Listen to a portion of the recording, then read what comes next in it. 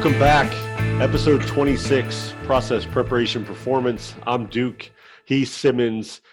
And we are heading down towards the St. Louis area tonight. We have Coach Blake Markway with us, who is the head football coach at St. Dominic Football. On Twitter, you can find him at SDall_in. It's pretty awesome. Coach came and spoke at our clinic. JR did a fabulous job. He and I have something in common. We like motion. We like to shift people. We like to trade people. We like to gain an advantage however we can. And a quick story. I played college football at Quincy University, who we're actually going to hear from Quincy University in about a week or so. And one of my teammates was a guy by the name of Jim Welby. Fabulous guy. His brother was also a part of the football program at Quincy. Jim played linebacker with me. And I reached out to Jim one day because they were doing something really cool on Twitter. They were putting signs in yards about, future St. Dominic, future this, future that. It was such a good idea. I said, Jim, I'm going to steal it. And he's like, man, take whatever you want. And I said, by the way, I would love to talk to your head football coach about a clinic we have in mid-Missouri, a football clinic, which we'll get to a little bit later. It's going to be all things football, but baseball and maybe something else, something special. JR, you can tell them about that. And Jim, without missing a beat, I don't know if I should say Mr. Welby because he's like a big-time dude. He said, Bill, I'm going to tell you what, Coach Markway is the best hire I have made in my entire life. Teacher, certified staff, non-certified staff, faculty, coach, whatever. He is the best hire I have ever had. And coming from Mr. Welby, knowing him and his family, and knowing his wife because she went to Quincy as well, those are high words. So I can't wait for this interview, but welcome, Coach Markway. How you doing? Doing great. Thanks, Bill, for having me on. And I'm very, flattered by what Mr. Welby said. And as you know, I've talked before too, just a tremendous amount of respect for him as an administrator and as a man, as a father. I mean, he's a great representative of our school, and I'm proud to work for him. Awesome. JR, big stuff happening here in Missouri.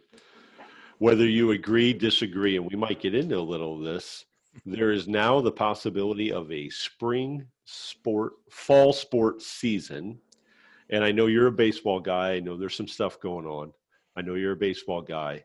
But there's a possibility that you might get to September 11th. That appears to be the magic date, 9/11. Don't know that we should use that date, but okay. Yeah. That you could say, I want to flip and play my fall sport in the spring. Good, bad, or indifferent. That came out this week. We might ask Coach Markway what he thinks, based on the fact that he sits on a higher table than we do. But also some other big stuff going on. People are going back to school, JR, across the nation. And I listen to the news once a day, and I listen on my 8-minute commute to work. Okay. I listen that to you don't ABC drive News, on. That I don't drive. My Tesla drives me to work. I'm so happy. I listen to the ABC News, and I hear schools opening up and shutting down, some within hours, some within days. And we have a feeling that it's not a matter of if, but when we get shut down. But some schools are going back as early as tomorrow, 100% in person, different options. It seems like there's not a general consensus. But JR, I'm going to ask you this before we get into the interview. You're an educator, been in education a long time. Do you agree? Is it a matter of not if, but when? Or do you think we're going to make it through a semester? He didn't know I was going to ask him this, Coach. He had no idea. You just asked the $1 million question right there. And I don't think anybody's got the answer to that. So personally, I hope we make it. I mean, it'd be a lot better than the alternative, but I don't know. I'm thinking maybe 2-3 weeks. We'll see. I hope I'm wrong. But, I don't know what Coach can kind of tell us what St. Dominic's kind of looking at, but I know we just start our kind of meetings tomorrow. So as you listen to this tomorrow, we'll be doing it then to where we start school the next week, to where we're basically planning on going from an in-seat experience / hybrid to all virtual, and be prepared for that within X amount of time. So we're basically doing a little bit of double work from that standpoint. So I don't know. That's the $1 million question. I'll tell you what's funny though, is me and you have on the same shirt. We do. And we did not plan this. Didn't happen, Coach. I promise you it didn't happen, Coach. It's just funny. Great minds right there, great minds think alike. So. But JR, I'm glad you brought up the shirt, because if you're on the podcast, you're going to get one of these things. Yes. So, Coach, you will get one. This is coming down to St. Dominic. I don't think we could deliver it in person. We'll probably put it in the mail. That sounds great. But so at some point, we're going to get your T-shirt size and recommendation. JR, I'm going to kick this thing off. Go for it. Coach Markway, your resume is impressive, man. Your resume, your bio is incredible. To just list off a few of the places, and our paths have actually crossed a little bit. I didn't even know that. They crossed a little bit. 19 years coaching varsity football. Been in North Callaway. You've been at Mizzou, Eldon, Waynesboro, Warsaw, and now St. Dominic. 19 years coaching varsity football. It's incredible. And I want to start with the first question. It's kind of a loaded question, but it is that question because you've been doing it a while and you're not that old of a guy. You're clearly the youngest out of all three of us. Okay. After 19 years, what would you like to tell your younger self if you had a chance to write a note, do whatever, Back to the Future, hit 88 miles per hour in the DeLorean, whatever it may be? What would you tell yourself that you wish you would have knew then that you know now? I would say patience. I'm not that old. I'm old, but not that old, I guess, for the 19 years. When I got out of high school, I was actually coaching within a week of graduating from high school. My head football coach was a huge mentor in my life and meant a lot, is Tom Gramatis, who was my head coach at Clinton High School, and he used to be head coach at Montgomery County. And so whenever I was going off to Mizzou school and I wasn't going to be playing football, I knew for years I wanted to be a high school football coach. He got me connected with Mike Emmons at North Callaway. And so whenever I was 18, I got the opportunity to go ahead and start working with the varsity football team while I was at Mizzou. And then I started working with the strength staff at Mizzou and going back and forth between those two schools and two opportunities.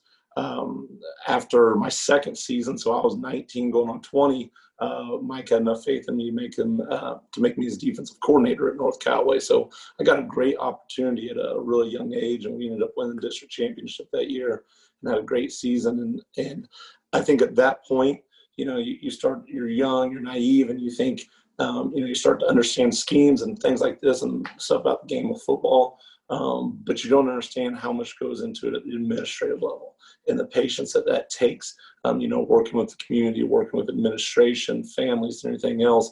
And, you're just young and gung-ho. And so I can remember interviewing for several head coaching jobs, age 22, 23, 24, and being finalists in many of them. And thank goodness I didn't get that first head coaching job until I had the opportunity to work under some more great coaches. 4 years under a Hall of Famer, Mike Emmons, is great, but I also learned just as much in some of those losing seasons after that as I went to some other schools and I felt that was very important for me in my career was, Mike had established that program for 2 decades, and it was full speed ahead. And then I took 2 jobs that were at programs that had gone winless the previous 2 seasons, and to learn what it's like to kind of take over a program with those young head coaches working under, just to go back and say, Blake, be patient. Be patient. The opportunity will come when it's the right fit, when it's the right time. To have faith that that's going to come at the right time. But soak in everything, no matter if it's a winning season or a losing season. As I said, I've learned just as much, if not more, from those losing seasons and the winning seasons. Bill mentioned that you'd worked up at the University of Missouri, and Dr. Pat Ivey had written us an article a couple of years ago when we first started out the business, just about core lifts. And I'm curious, what was the biggest takeaway you got from either the experience at Mizzou or working with Pat Ivey, or just around college level athletes? Yeah, so, knowing that I wanted to coach at the high school level, that was an important opportunity for me to get. I wrote the Mizzou strength staff all throughout my freshman year in college to eventually Jeff Fish, who was the head strength coach at the time, allowed me to come in one day, and before you know it, I was there for the next 2 seasons. And he left to take the head coaching job with the Oakland Raiders, become their head strength coach, and that's when Pat Ivy came in. I learned a ton under Coach Fish. Like you said, Coach Ivy talked about core lifts and the fundamentals and designing the program. And I learned just as much under Coach Ivy. But what Ivy really sold me, and I say this all the time, I've been so blessed to work with some great coaches. Nobody probably had more of an influence on my life as a coach on the treatment of the whole player. When you talk about the social, mental, emotional, than not Coach Ivy, more Dr. Ivy now, and what he meant to those players' lives. I remember the first meeting he had with us was, these players don't care what you know until they know that you care. And that was his whole philosophy and everything he did. And he walked it. He lived it. We went from, my first season working with Mizzou, where we were scrubbing down machines late at night, up there at 4 a.m. in the morning. And Coach Ivy was all about family. He didn't want to see you after 6 p.m. He wanted you to go and be with your family and have that in a part of your life. And that's not to say that their coaches didn't care about that, but he really made it a priority. And so as much stuff as you can learn about kinesiology and the science and exercise science from Coach Ivy, he taught me much more as a coach on how you work with people and how you treat people in that atmosphere of a highly competitive program. From a lifting standpoint, what would you say Coach Fish, Dr. Ivy, what was their number one priority? As far as a lifting program? Yeah. I think the focus on, making sure that whatever you did in that program, the weight training program, was going to translate to the field. So not only did I work with the football program, actually, I worked with the football program for almost that whole first season with Coach Fish. And when Coach Fish took the Raiders job, he took one assistant with him, Coach Hewen. And that opened up the wrestling position. So before Coach Ivy came in from Tulsa, before he knew it, I was working football, and then I was also doing golf, track, wrestling, and bouncing all around the programs, a little bit of baseball in there as well. And so I really got to learn overall, like, how you can be specific to the sport, and what you're trying to do in the weight room to translate to it. But at the same time, understand that I was going to be a high school coach. That's really all I really aspired and wanted to do. That I needed to find a way through working with all these programs to be able to train multi-sport athletes. And so I tell our football players when they come in, and any athlete that comes into our program and wants to lift weights off, coaches reach out to me, different sports, say, can you design a program for this? I said, I've worked for, at this point, almost 20 years of designing a program that can fit a multi-sport athlete. And a lot of those are things that I pulled from Coach Ivy and Coach Fish. That's awesome. And just so you know, Mr. Jim Welby has reached out to me, and he has some questions for you at the end of the show. He's already sent them to me. So we're going to see how those goes. They're easy. I've already read them. They're easy, but we are going to put you on the spot just a little bit. Yeah. I do have to apologize for my voice a little bit too in this. So the social distance practices, you got 100 players spread out across the field. And we always play music through practice. I've done that, music and buzzers, and everything's down to the second on practice schedule. That's probably my OCD. But with that, when you're trying to yell across the social distance practice for 6 days, this is what happens by the end of it. Oh, that's all right, man. No worries. We all understand it, and we've been there countless times. And as a matter of fact, when it happens, you kind of enjoy it because it triggers some things you've been thinking about and maybe some things you want to highlight. So at this point in time, you were at Warsaw. Our paths crossed there. I didn't know it. You didn't know it. I saw it in your bio. And now since 2014, I believe you've been the head coach at St. Dominic High School. Yep. So my question to you, why St. Dominic? So I've been at Warsaw for 6 years, and I really enjoy the community. Me and my wife are both from Clinton, Missouri, which is just on the other side of Truman Lake from Warsaw. And we lived in Clinton. We had our first daughter there. And so that really was home. But I grew up in Catholic education. I didn't have an opportunity to go to a Catholic high school. Coming out of Holy Rosary is where I went to in Clinton. The nearest one was really Rockers. I had a couple of my friends from my class and moved Kansas City to Rockers. But, at that point, I think I'd been in public education for about 10 years. And just honestly, personal, I feel there's a calling. There was something missing that I needed. And so when I saw the St. Dominic position open up, I happened to have my sister-in-law and brother-in-law live near there. My wife's sister moved to St. Louis after she graduated from college, even though we were all from Clinton. And so we took an opportunity. We applied for the job. I went, and we talked about Jim Welby. I still remember my little 1-year-old daughter walking the halls of St. Dominic in my interview. And I'm going to say this. So I interviewed for the position, and this speaks a little bit about Mr. Welby. So I interviewed for the position in front of some parents and players, and Mr. Welby, who's athletic director at the time, our president, Kathy Feder, who's amazing, and Janet Eden, our principal. And it was supposed to be, that was the first round of interviews, and you get to a second round. When I was walking out to my car, Mr. Welby came and found me, and he said, "Hey, I know it's a long drive. It's about 3.5 hours from Clinton." And he said, "You got your family here. Go get lunch, come back. Let's do the second interview right there. Basically, I want your family to see the campus." That's part of the second interview, was seeing the campus and going around, And right then I could tell that he cared about people. So back to that Coach Ivy thing that I talked about, you want to be competitive and be a program, but you also want to treat people first. And that meant a lot, just that little part of that. I could tell that there was something to it. And so he offered me the position a couple weeks later. And, we prayed about it, and it's been the best decision of my professional life, without a doubt. Very cool. It's amazing how you run into just genuine people sometimes. Absolutely. And I don't know him, but the way Bill and you are talking about him, he's somebody that is just a genuinely good person.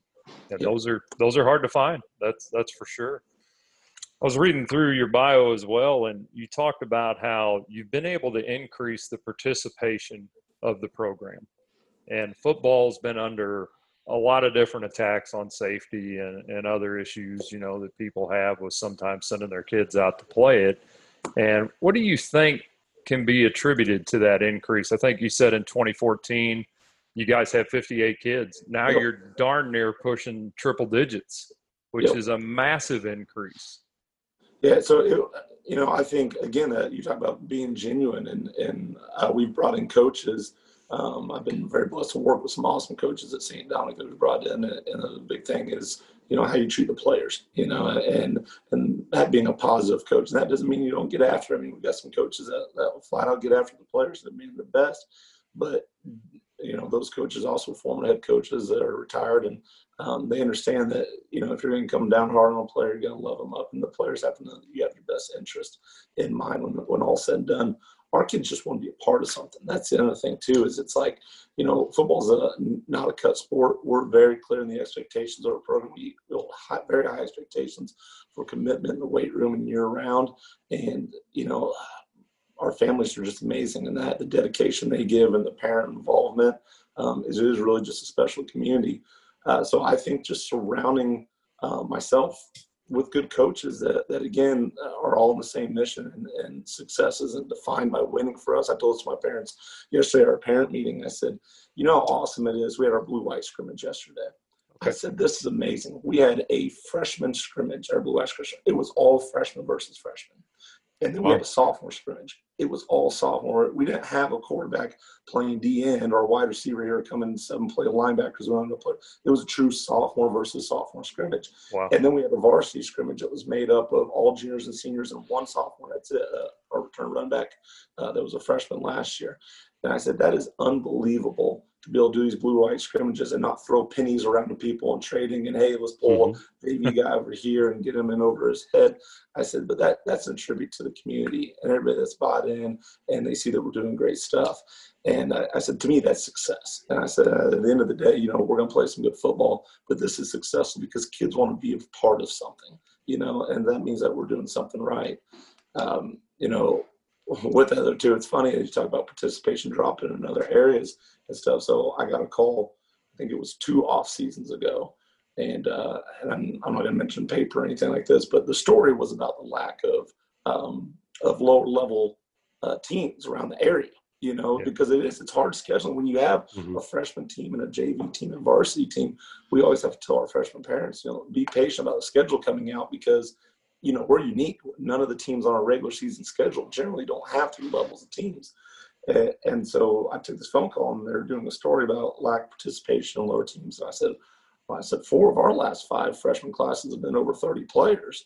we have this, and it was almost like oh, well, never mind. They didn't want to do that story. that didn't fit the narrative on that one. And so I'm just extremely proud. You talked about some great things that we've done in our program with wins and whatnot, but more than anything, I'm just proud that kids want to be a part of it and families want to be a part of it. Yeah, that's awesome. You got about 850 kids in the school.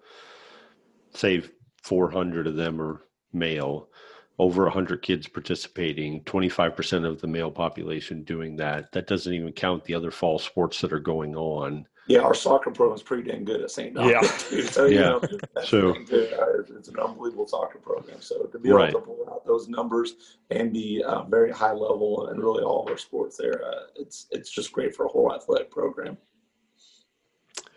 So being that JR and I don't shy away from letting people talk about their faith, and we've had head coach from Vianney on, Brian Kula, and a lot of people who have actually answered this question I'm going to ask you now. Favorite Bible verse? Ooh, put me on the spot here. I did. It's okay, and I'll go first. I have a big whiteboard just to my right, and on the top of the whiteboard it says 2 Thessalonians 3:10. Those unwilling to work shall not eat. And then right above it, it says Philippians 4:13, which a lot of people know. A lot of people don't know that 2 Thessalonians. I was actually gonna say the last one. I can do all this through him who gives me strength. That's on the bottom of the ready sheet. That's on the bottom of the ready sheet I sent out yesterday for our blue-white scrimmage, actually. Nice. So how much does, and this is a question that this is something I've always wondered myself. And you're going to be the perfect guy to answer it because you've been there for 6 years now or so. How much does faith come into the program? I think that's a big question in my mind because, JR, you and I have been around some programs, public school programs, that will say, yes, we do pray before games, and others of them will say, no, we don't, because we don't want to seem like we're pushing anything on there. At a faith-based school, and I'm Catholic too, so at a faith-based school, how much does that play a part? How much does that come into the program? Things you talk about, things you do, any of that? Well, it's huge because I tell our players, we don't have a rule book. I don't have 30 pages tell you what to do and not do. Our faith is what guides us really in that. And one of the things, again, going back to Dr. Ivy, as we say, do the right thing, do things right. And that's about as simple as a rule book gets. But the idea that then you can translate that into your faith and understand all the things that should guide us in our program. And we've, throughout the week, just give you an idea of some things that we do. So we always do Friday morning chapel check-in, and we do a team prayer every Friday morning. At the end of the game on Friday night, this was something I started in 2014. Just a little backstory on it. We got beat by Borgia, outstanding program, 35-0. I remember my first season there. And at the end of the game, all the players went and they ran to the crowd, and they're jumping up and down the crowd. And I thought, what in the world is this? Well, it was tradition. That's what they said. Tradition. After you lose, you go, run in the stands and jump up and down at a party. And they said, well, that's what we do here. I said, well, we ain't doing it anymore. And so I said, and that ruffled some feathers. Your first year, you just got to do things and get away with it. Hopefully, they'll give you another year, but you got to set some precedent there. I said, well, we're getting rid of that tradition.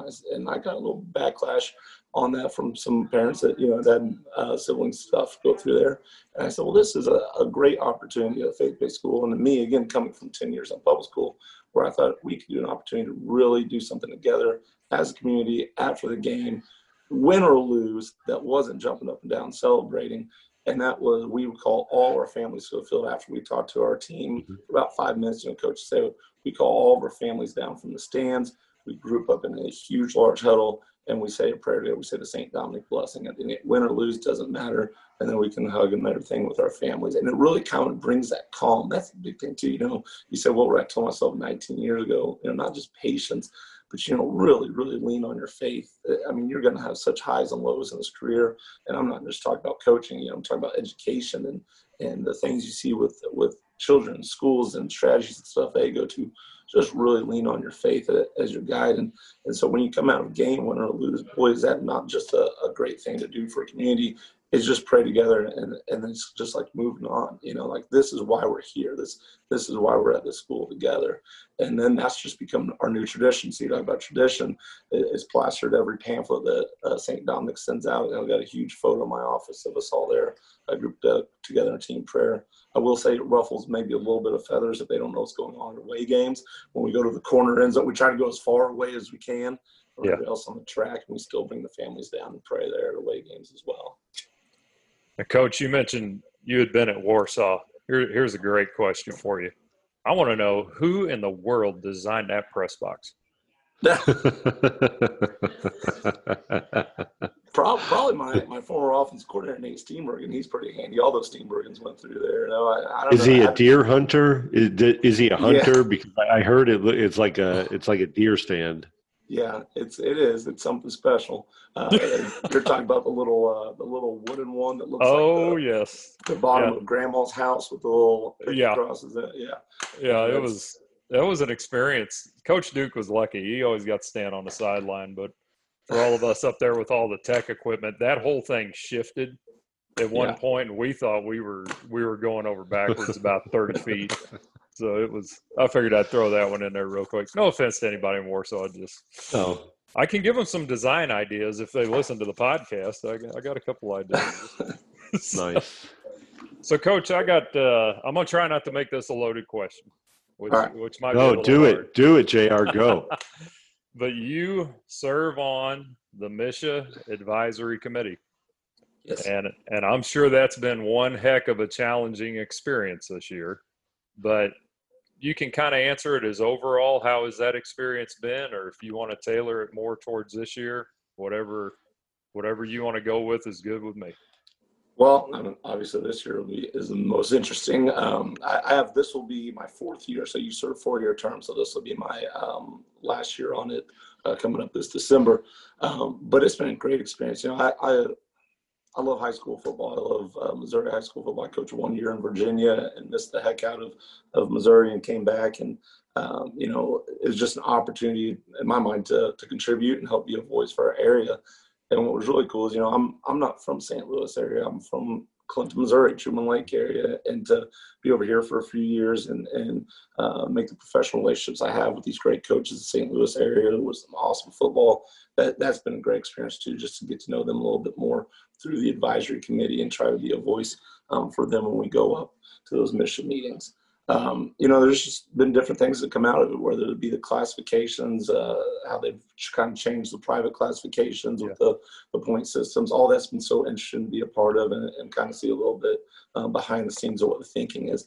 And that's a big part of it too, is, you get these announcements from MSHSAA and some people, will fire off their opinion on it and whatnot. And I don't think they understand, really how much detail and thought goes into everything, not just, they look at it as a rule or why we're breaking these classifications. They don't look into everything like venue contracts and things like that impact lies to decisions that are made. The change of Mizzou from the Big 12 to the SEC and then what that did with their schedule and how it impacts state championship schedules. There's just so many moving parts to it that have been really neat to be a part of. What do you think was the toughest decision or maybe the toughest problem that you've seen come up in the 4 years other than COVID? Other than COVID, I would say probably the classification.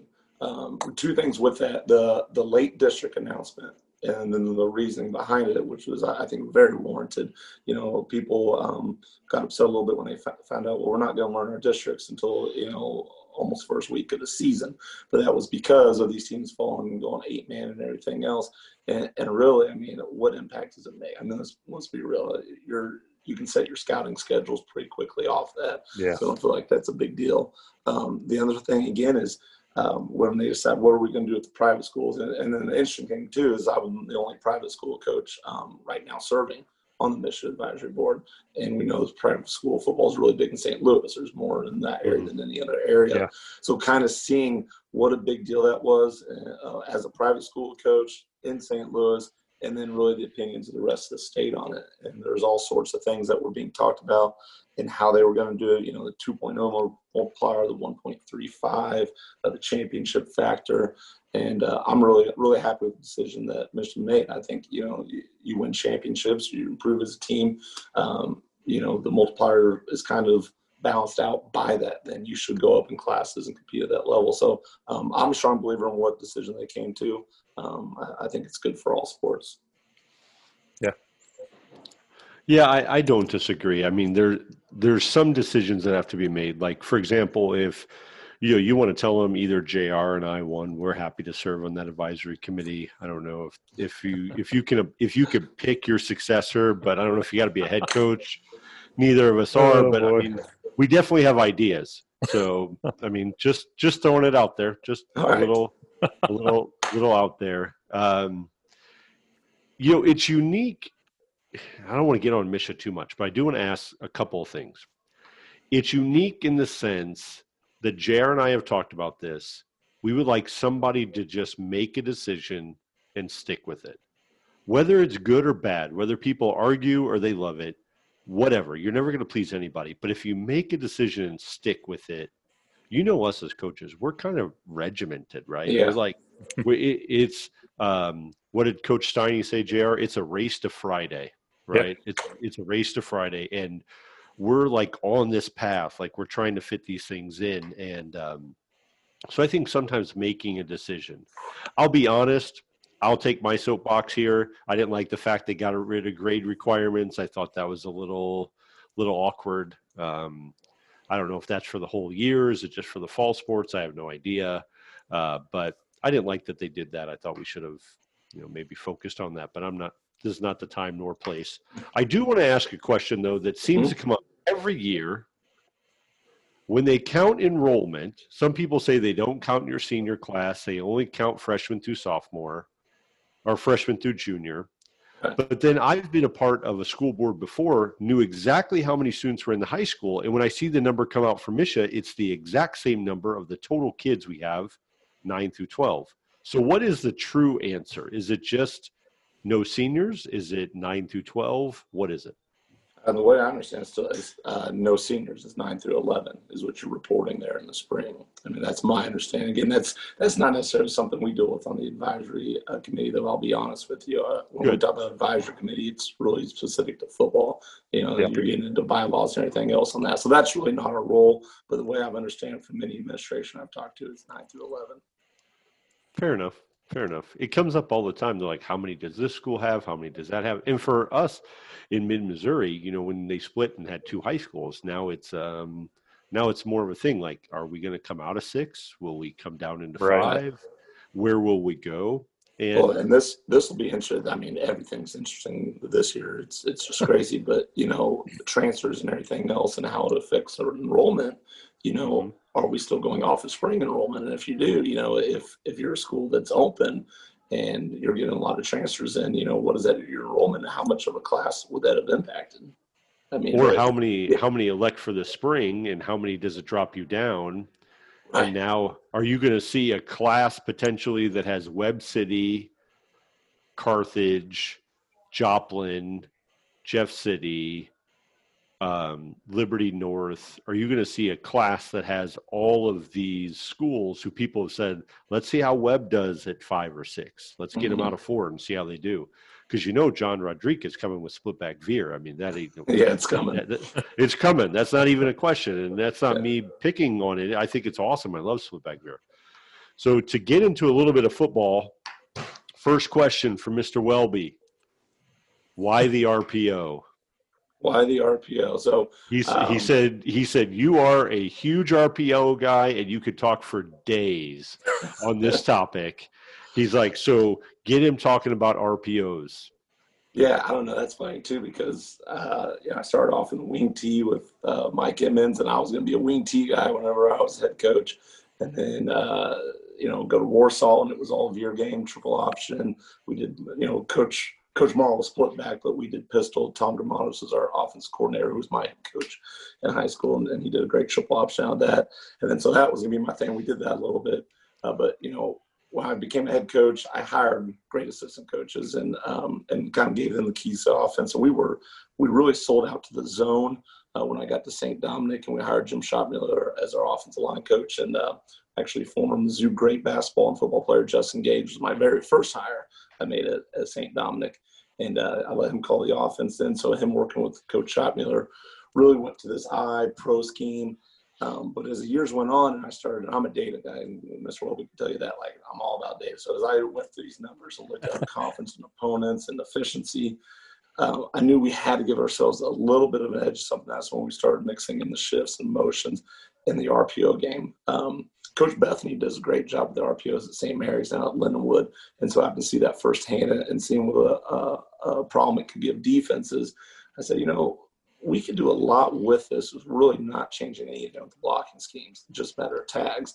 And then before you know it, the guy that was probably as old school as it gets was doing all the RPOs over the last couple of years. And a lot of that's Jimmy's and Joe's. We're blessed with some really, really good players right now, and a lot of great underclassmen. And so it's one of those things where you feel like this really suits our personnel for years to come.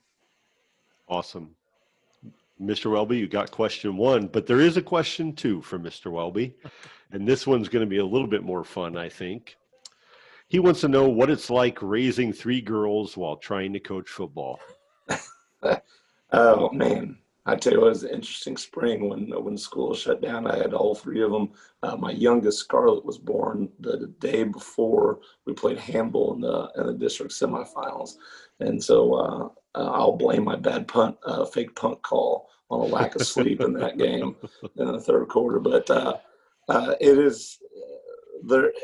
I'll tell you what, it was great to be able to spend a lot more time with them than you generally would, because I'm also a head track coach. So getting that time with Scarlett, my youngest, in the spring was awesome. And this summer, getting babysitters was a little bit tough for all the girls. We were able to get my youngest into a daycare, but the other 2 girls are 7 and 5. And I remember I mentioned Nate Steenbergen before, who was our offense coordinator, longtime player at Warsaw. He used to come to practice with his 5 boys hanging off of his shoulders and then his daughter and everything else. I thought, you think, how in the world can you do that? And now that's me. My girls come to all the practices with us over the summer, and they're old enough to handle it pretty good. And it's fun. The players, we got awesome players that will play it up with them. We'll do races at the end of practice. And before you know, I got players challenging Coco and Maddie to race each other. And so it is truly a family atmosphere, and it's just nice to have a family around it. Awesome. You mentioned a couple names that I recognize there really quick. Justin Gage obviously played at Jeff City. Yeah. And we've actually got a suite in the press box named after him, which has got a lot of pictures from his time at Mizzou and the Bears and some various other places, that he played. And then you mentioned Schottmuller. We moved to Jeff City. My dad was a highway patrolman. He was the head of the bomb squad, and we moved here in 1986. And why has he not been on the podcast, JR? Why has that kind of been? Yeah, to talk about bombs. I mean, Bomb Squad, really? I mean, like, he should be on. I told my dad he ought to write a book someday. The amount of stuff that he's done. He worked at Troop C down in St. Louis, and then he actually went and worked for the U.S. State Department. Flew all over the world, did security stuff for embassies. Unbelievable. But we'll get back on topic here. But anyway, 1988 state championship game was the first championship game that we went to with Jeff City, and we're playing McClure and the North Stars, and Schottmuller was the coach. And I know it didn't turn out real good for him that day, because that was about the time Jeff City just went 4 out of 5 years and was just annihilating everybody. But it's funny how it's just such a small circle sometimes, and how that works. So it's just amazing. Coach, at this point, do you want to kind of shout out anybody, the staff, the players?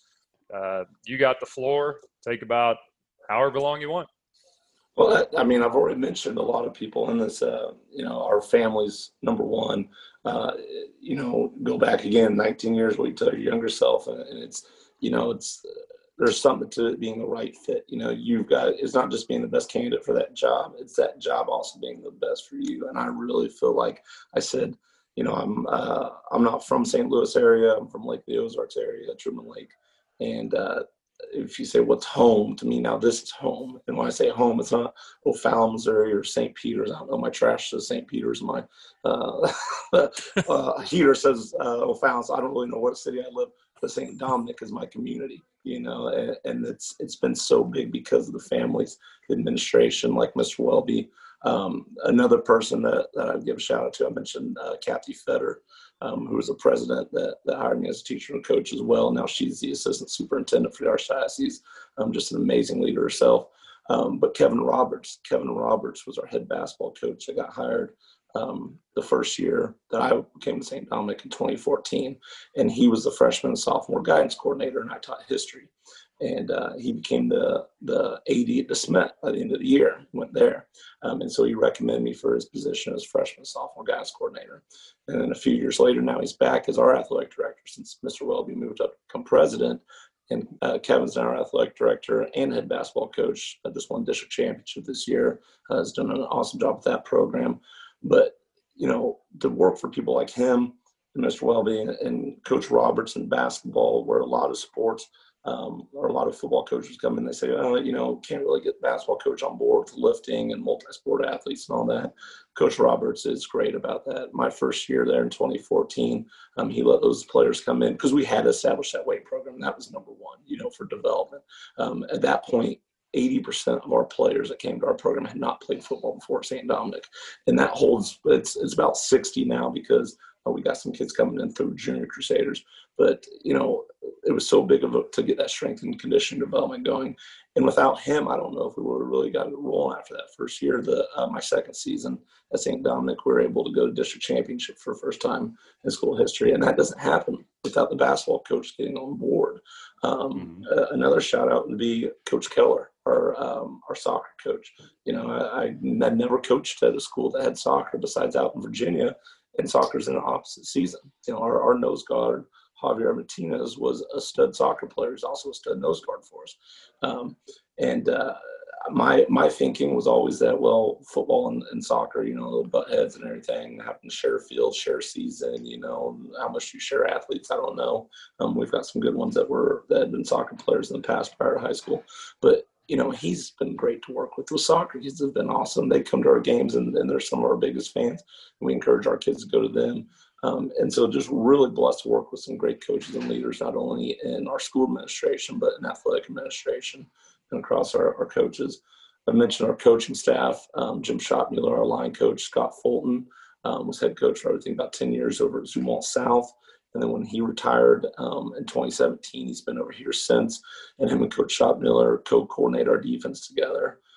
Jake Hogan, young coach, came over from Lutheran South on their big semifinal run they went to a few years ago under James and Allen.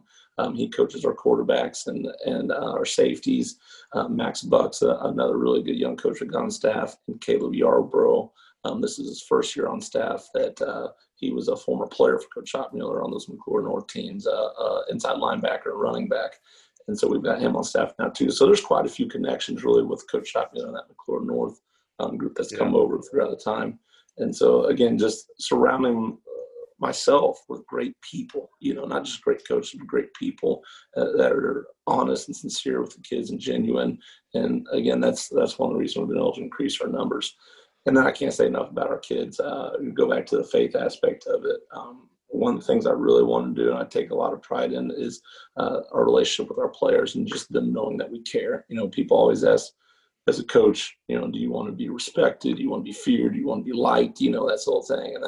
And I told our players that. I said, that people always ask you that as a coach. I said, all I care about is that that I care about you, and I know that you care about me. Because if we care about each other, then you're willing to go the extra mile for each other. And that trust is there, that dedication, the commitment to the program. And so really that's my focus, is that we got people that truly care about one another. And I'm just unbelievably privileged and blessed to be with the 99 kids that we have in our program right now.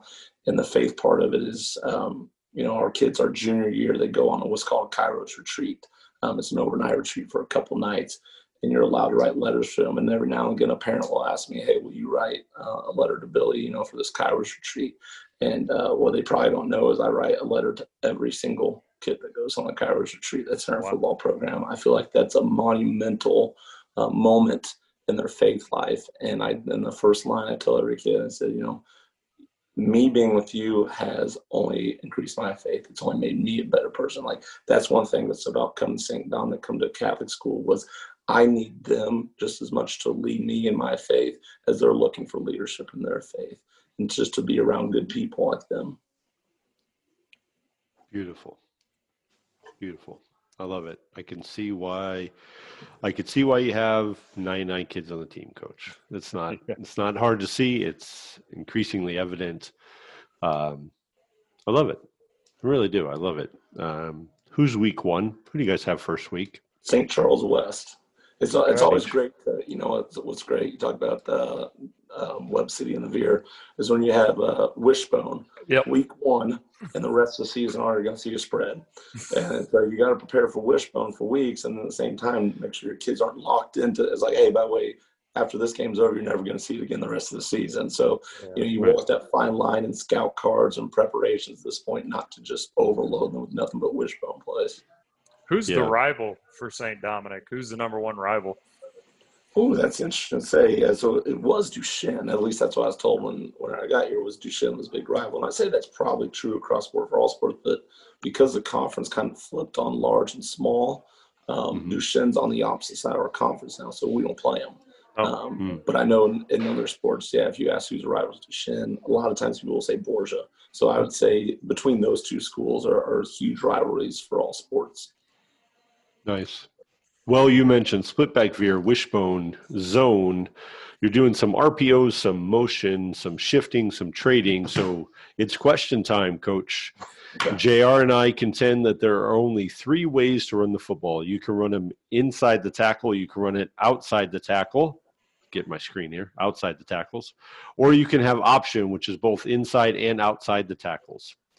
We contend this because when we were doing some defensive work for several years, and we got pretty good at it, teams were either inside run team, outside run teams, or they optioned and they tried to give you an inside and an outside component. So we put this question out on Twitter. Do you believe there are only 3 ways to run the football, inside, outside, or option? And lo and behold, the poll came back, no. Most people said no. Yeah. So we said, get on, tell us why. And since then, I've made it a point to ask damn near every guest that we've had, do you believe that there's only 3 ways to run the football, inside, outside, and option? And JR, every guest has agreed with us. So far. Every guest so far has agreed with us. So far. Now, that doesn't put pressure on you, Coach. I mean, you've been doing this a long time. Yeah. You can answer however you want. But if you say no, I'm going to ask you to defend it, to defend your answers. So inside, outside, or option, is there another way? So I see what you're saying with it. I'd classify it a little bit different. I'm close on the same page with you. As a defensive guy, because my background is actually defensive, you saw on my resume that everything's been defense through it, is I actually classify everything into 4 flows, not 3 types of runs. Right. So I'd classify it as a hard flow, which you call it inside run, a fast flow, which would be your outside run, a split flow, which would be an option run, and then a counter flow. Counter flow. Right. Okay, so and when I'm flipping on the other side, that's how we classify our defense. Our defense reads only know those 4 flows. So the biggest thing we preach on defense from a schematic standpoint is being just perfect on run fits, and everybody know the other 11 parts on the moving parts on run fits in our defense, and they're very, very rigid and strict, and they should tell you to sleep. And I'll get off on a rant. I'm going to tell you right now. When I get talking run fits with our defense, I get all excited and tell them, I can't wait to go home, tell my wife I'll run fits so I can sleep on the couch tonight. And so it's my favorite thing to discuss probably with anything in football. But it all starts with those 4 flows. If you break everything down by that, something has to fit into one of those 4. And you line up, but you tell linebackers line up, and the easiest thing in the world is use a shotgun offense with an offset back. And you just say, what type of flow are you got? You're about 90% sure you're going to get split flow, because in order for that back to get the ball from the quarterback, he's got to what? He's got to cross face, which now gives you a split flow problem. Now whether or not to read or they're going to slice rut could happen, but still split flow and find your window. The only other thing, speed option. And literally only 2 things they can do that on offset. And so our offense is actually a pistol, and that goes back to coaching with Tom Gramatis at Warsaw for our offense and find the benefits of that from a triple option scheme. Because I've always been a big option guy, and it's just kind of turned into the RPO part of it based off our quarterback's abilities and being such a strong passer. But yeah, I put it into those 4. The only wording I use difference is you call it hard, I call it full. Yeah. So Yep. I call it full flow, and that's back from the days of there's a fullback, right? And here he Right. comes downhill. So full, fast split flow encounter. And JR, I think he still agrees with us. You can only go certain places. It's just a Yeah. matter of how you're going to get there. Yeah. Well, I like Coach, it. you have been. Hold on for a second. Okay. Stop. What? What? Oh, okay. Sorry. My high school kid was just talking to me, and he wrote me a note on my whiteboard that said, "Hey, this coach," and I'm reading it. Coach gave me, and I'm like, "Is this one of the dudes he's been talking to for a college coach or something?" And I'm like, "Whoa, wait, this is gonna be a big announcement." But anyway, I see. It is cool what he got. It is cool, but it's not that. Okay. Well, back on track. Okay, Coach, you've been it for about 45 minutes, and tag is the oldest game that we play. If you'd like to continue to play the game, you got to tag somebody else to be it. If they are on our list of secret tag members, money to your charity and their charity of choice. It isn't going to be a lot of money because JR and I pay for all the bills as this goes.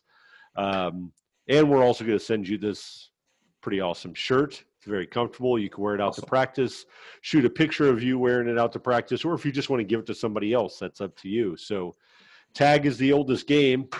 If you want to be it, you could say it, but I would recommend you tag somebody. So who would you like to tag? If I was going to tag a coach, that would be a great guest for your show. I would probably tag Shannon Turley, who is the head strength and conditioning coach at Stanford University. Wow. And Wow. Shannon Turley. So I'll give a little background on how good Mizzou's strength staff was, with the exception of me dragging them down, my little internal there. But how good the staff was whenever I was there, and why it was such a great opportunity. So we had Dr. Ivy, who I believe was the 2012 strength and conditioning coach of the year by Football Scoop. Okay, he was our head strength coach. Then we had Shannon Turley on that staff. Shannon Turley then went to University of San Diego to coach under Jim Harbaugh. Jim Harbaugh went to Stanford. He brought Shannon along. Shannon then was the 2012, I believe, or 13, somewhere around there, strength and conditioning coach of the year. And then also on that staff was a GA, who then became an assistant strength coach for us, was Kaz Kazadi, who went to Baylor and was a big key in Baylor's big turnaround under Briles. And so he was the next. So 3 in a row, Turley, Kazadi, and Ivy were national head strength and conditioning coaches of the year. And all 3 of them were on that staff that I got to work with in 2004 to 2005. And Shannon Turley has done some unbelievable stuff with exercise science, and you can read articles about guys preparing for an NFL draft, and the way he trains linemen is unique. You know, the focus on the bench press reps and stuff that everybody's obsessed with. He's like the exact opposite side of that. And so he could bring in some really interesting perspective, especially working with not only high-level athletes at Stanford and a great winning program, but the type of athletes that you're coaching at Stanford too. Wow. Thanks. That's I'll get in touch with you off air to find out where we should send a check. So your charity and his, get some cash. We got you. Yeah, amazing. Wow. So Very I've got cool. one final comment here. Ooh. I didn't realize this. I've been given a company free advertising for the entire episode. You have been. Coach Markway. Yeah. Don't know if you need an end zone system, but over my other shoulder, it's back. Shoulder. Over my shoulder here, HD End Zone Cam is the best end zone system you could ever buy, ever. It is unbelievable. So I'm gonna have to get a hold of them and be like, hey, I just gave you free advertising. You want to give us a little bit of money? But yeah, right. It's exactly. Awesome. That thing is virtually waterproof. So when everybody's taking all their stuff down, we don't have to do it. It's awesome. It's good stuff. Coach Markway, it's been a pleasure. Thank you for letting me pester you all the time. He always responds back, JR. It's pretty amazing. Thanks for getting on here. Thanks for being a part of the show. Thanks for inspiring so many people at St. Dominic. If I'm ever down that way, I'm going to stop by that bakery over there in O'Fallon and bring you over some heaven-sent bake There you go. whatever. Bring you something over for you and those 3 girls of yours. Thank you very much for what you do for all of the state football committee with football coaches and programs with the advisory committee. Thank you for being you. Good luck to St. Dominic this year. If I had my guess, JR, I could say that I'm fairly certain with a good educated guess that St. Dominic is going to be perfectly fine. Yeah. For now and for the foreseeable future. God be with you, my friend, for Thank you. process Appreciate it, guys. preparation and performance. That's Coach Markway. On the bottom, I'm Coach Duke. He's J.R. Simmons. Thanks a lot. Have a good night.